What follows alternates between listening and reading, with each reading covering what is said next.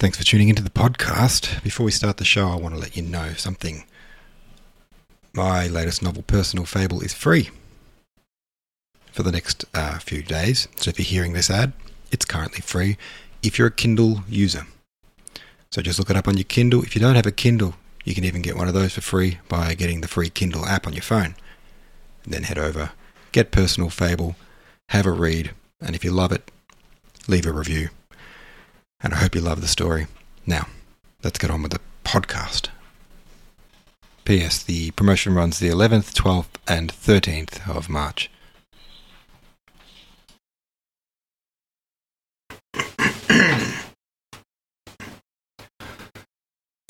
Welcome back, Hemming Brainiacs, to the pod.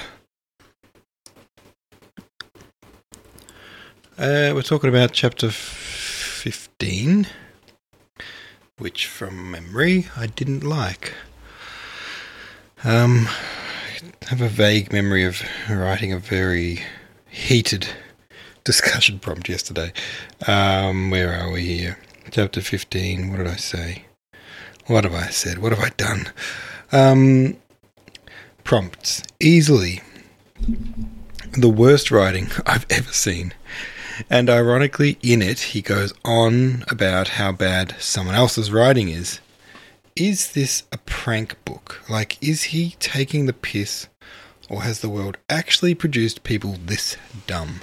George, from the absolute bottom of my heart, I effing hate you. Wow, okay, so I didn't like this chapter. It was just, like, he's been going on for how many chapters now? 5, 10, I don't know, about just this thing about, you know, there's never been a good Catholic novel or whatever. And, frick, man. For real, frick. Does it, like, no one cares about what you're saying right now. Shut up with it.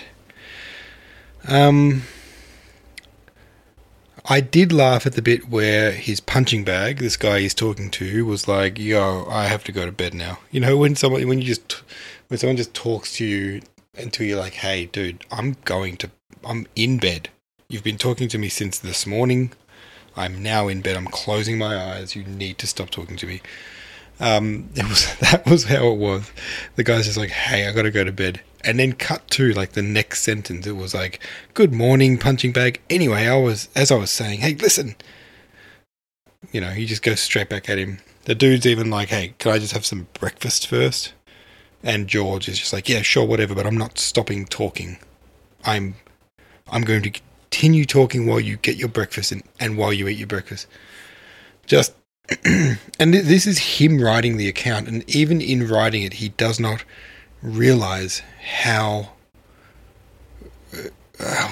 tedious he is. Like, just surely in recounting that episode he must have realized what he was doing, who he was being. Don't be that guy, George. Techrific says a more apt title for this book would be The Big Yawn, with the subheading of or how I managed to bore my friends to death. I agree. He's recounting the time that he spoke to his friend, and that even in that time, it was apparent that his friends were not that interested in what he was saying. So why would anyone be interested in a recount of what he was saying? Chapter 16, a telegram, sir. Will you please get the Colonel's room ready and tell him, when he arrives, that I shall not be free for a couple of hours. I'm busy with the lake, and about 4:30 I went down to the dining room and found him in an armchair surrounded by books, imaginary portraits, Evelyn Inner's Wild Wales, and a book of Irish folk tales, and he was reading Strauss's Life of Jesus. He makes some very good points, he said, and I encouraged him to continue in his appreciation of Strauss's skill as a dialectician, but on pressing him to say that the book was influencing him, he said that his mind had been made up long ago. Hang on one second, I just want to have a look how long this chapter is. Is it particularly long? Oh, here it is. It is longish. I don't think I'm going to do a whole chapter. I'm just going to do a halfie.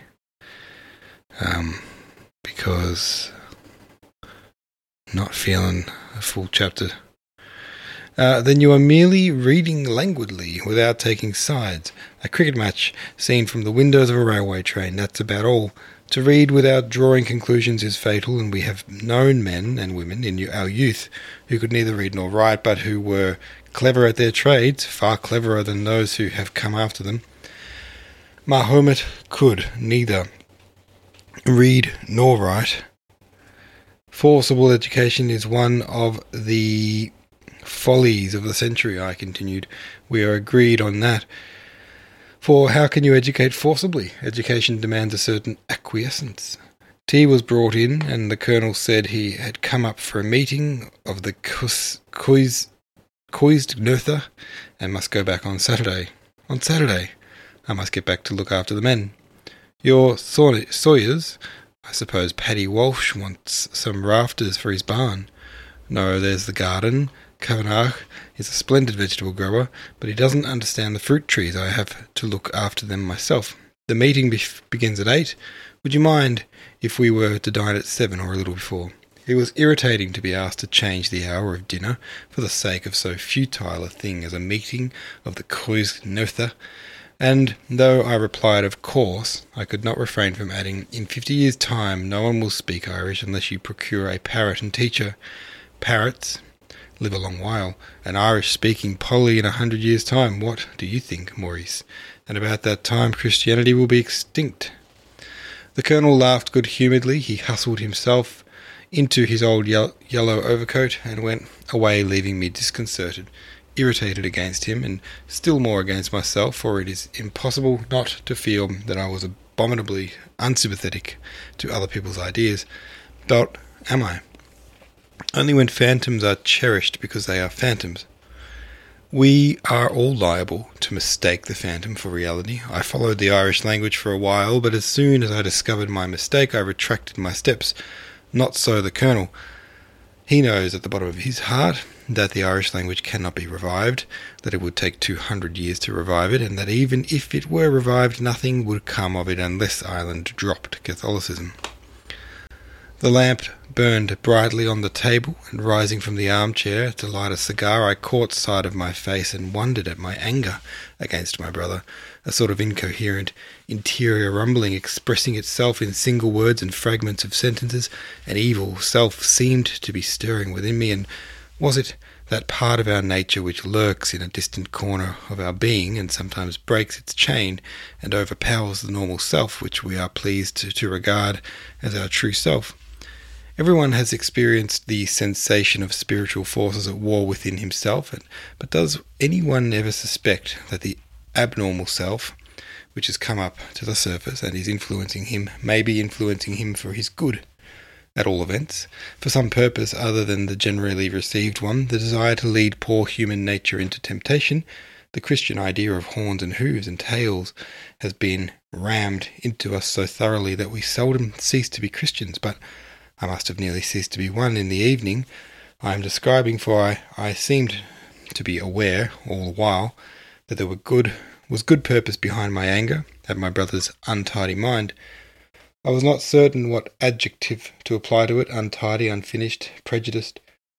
He reads Strauss's Life of Jesus, admitting that no proofs, however conclusive, would persuade him that the son of Mary and Joseph was anything else but the Son of God. Christ never said that he was, and I suppose he knew. Even St. Paul never spoke of him as God.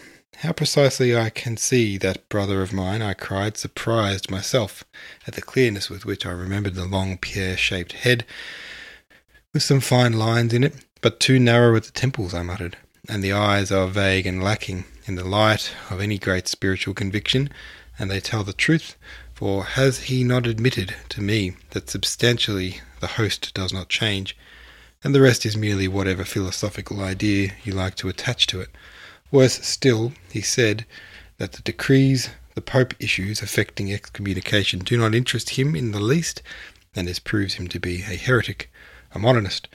He always eats meat on Friday. Of course, he may have obtained a dispensation to eat the chicken as well as the egg, but I am not at all sure that he acquiesces in precisely rule enough to apply for a dispensation.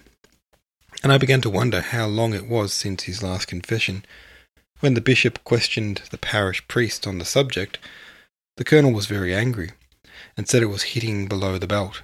He did not go to Mass when he came to see me in Dublin until I reproached him for neglect of his duties, and then he never failed afterwards to step away to Westland Row, his white hair blowing over the collar of his old yellow overcoat.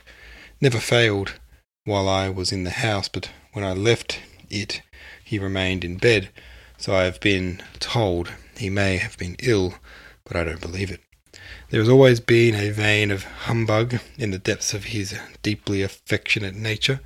When he was a little child of 4 or 5, he was caught with his fingers in the jam pot, but instead of saying I took the jam because I liked it, he fled to his mother and flung himself into her arms, begging of her not to believe the nurse, crying, I am your own innocent lamb. The colonel's key in the lock interrupted my thoughts, and there was before me, overflowing with anecdote, his hilarity, and as unpleasing as it was surprising, high spirits, still ill upon the constitutionally sad, and the humorous, sententious, and very trying at times. His chatter about the doings of the League seemed endless, and I felt that I could not abide the family attitude into which he at once fell. The hand fell in front of the fire, the elbow resting on the knee. The colonel had fattened in the face since his last visit. Everybody should cultivate a kindly patience, imitating A.E., who, while going his way, can watch others going theirs, without seeming invidious or disdainful. But A.E. was born with a beautiful mind, and can pass a criticism on a copy of bad verses, and send the poet home unwounded in his self-respect. He will never change. He knows himself to be immortal, and is content to overlook or claim my periodical aggressiveness as part of my character. But, not being as wise as A.E., I would alter myself if I could. How often have I tried? In vain. We are what we are, for better or worse, and there are no stepping stones, except in bad verses. Enough of myself, and back to the colonel. He was telling me how one orator's loquacity had driven his supporters out of the room, and when the amendment was put there was nobody to support it. The incident amused me for a moment, and then a sudden sense of triviality of the proceedings boiled up in my mind. Of course, I said, the amendment you speak of was invaluable, and its loss a great blow to the movement. But tell me, do you propose to spend the rest of your life coming up from Mayo to listen to these fellows chattering about the best means of reviving a language which the few who can speak it are ashamed to speak, or have fallen out of the habit of speaking, like Alec MacDonald and his wife? I've never denied that the difficulties are very great. But of what would the language be to anybody if it could be revived?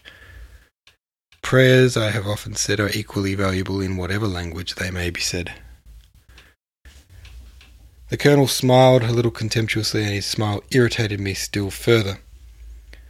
As I have said 1,000 times, unless Ireland ceases to be Catholic, that question has been gone into, but you've never been able to explain why there is so little Catholic literature. It must be clear to everybody that dogma draws a circle round the mind. Within the circle you may think, but outside of it your thoughts may not stray, an acorn planted in a pot. Even if what you say be true, it seems to me that the small languages should be preserved. You are in favour of the movement till... There's no use going over the whole argument again. You've tried to bring up your children Irish speakers and failed. The colonel laughed, for he could not deny that he had failed in this respect. They must have professions. You would like other people to sacrifice their children's chances of life for the sake of the Irish language, but you are not prepared to go as far as you would like others to go. You will only go halfway. How is that? You bring them up Catholics. The younger is in the convent school, and the elder is now with the Jesuits. I don't think that our father would have approved of the narrow, bigoted education which they are receiving. I cannot see why. He never disapproved of the religious order. You must feel that the atmosphere of a convent isn't manly, and will rob the mind of something, warp or bias it in a direction, of which you don't approve. It seems to me that the mind of the child should be allowed to grow up more naturally. You can't let a boy grow up naturally. He must be brought up in some theory of what is right and wrong.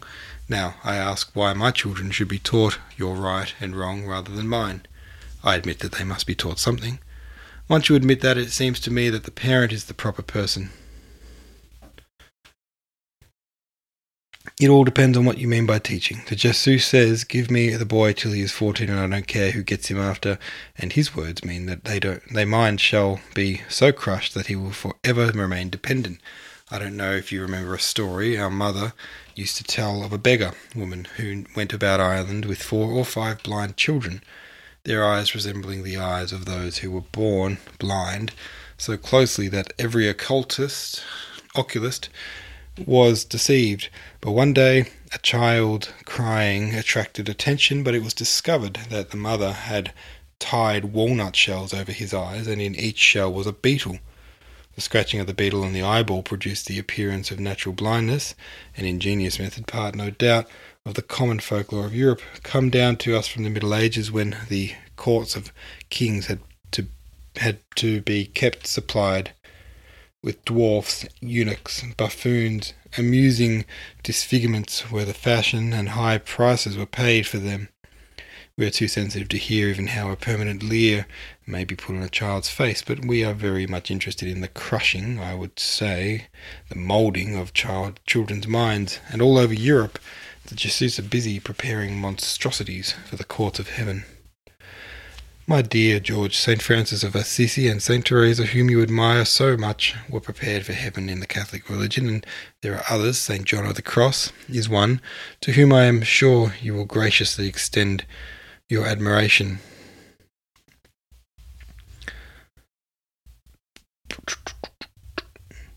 To them, certainly, much rather than to the inevitable Aquinas, but those you mention belong to the Middle Ages. Not so St. Teresa. The Middle Ages existed in Spain long after St. Teresa, for the burning of heretics went on till the end of the 18th century. Religions. The world is littered with religions. They grow, flourish, and die, and if you can't see that Christianity is dying... The Colonel spoke of revivals. After each revival, I said, it grows fainter. You would be dead long ago if it hadn't been that children are taken young and their minds crushed. The Jesus have admitted that that is so. "Give me the child," they cry. Toby has learnt nothing from the nuns except a shocking accent, and Rory is learning very little and dislikes the Jesus. I'm thinking of sending him to the Benedictines. Monks or priests, it's all the same. You know how worthless the education was which we received at Oscott. There was none. I admit that priests don't seem to be very good educationalists. Then why have your sons educated by priests? Priests are in all the Catholic schools, but there are excellent Protestant schools. And bring them up Protestants? Why not? You, an agnostic? Protestantism is harmless. As I have often pointed out to you, it leaves the mind free, or nearly free. I can understand that you, who seem constitutionally incapable of seeing anything in life but art, should prefer agnosticism, but I don't understand your proposing of Christian dogma for my children that you yourself don't believe in. Don't you? Would you like to hear it? Very much. Okay. Well, I wouldn't very much like to hear it, so that is where we're going to pause tonight. Thanks for listening. See you tomorrow.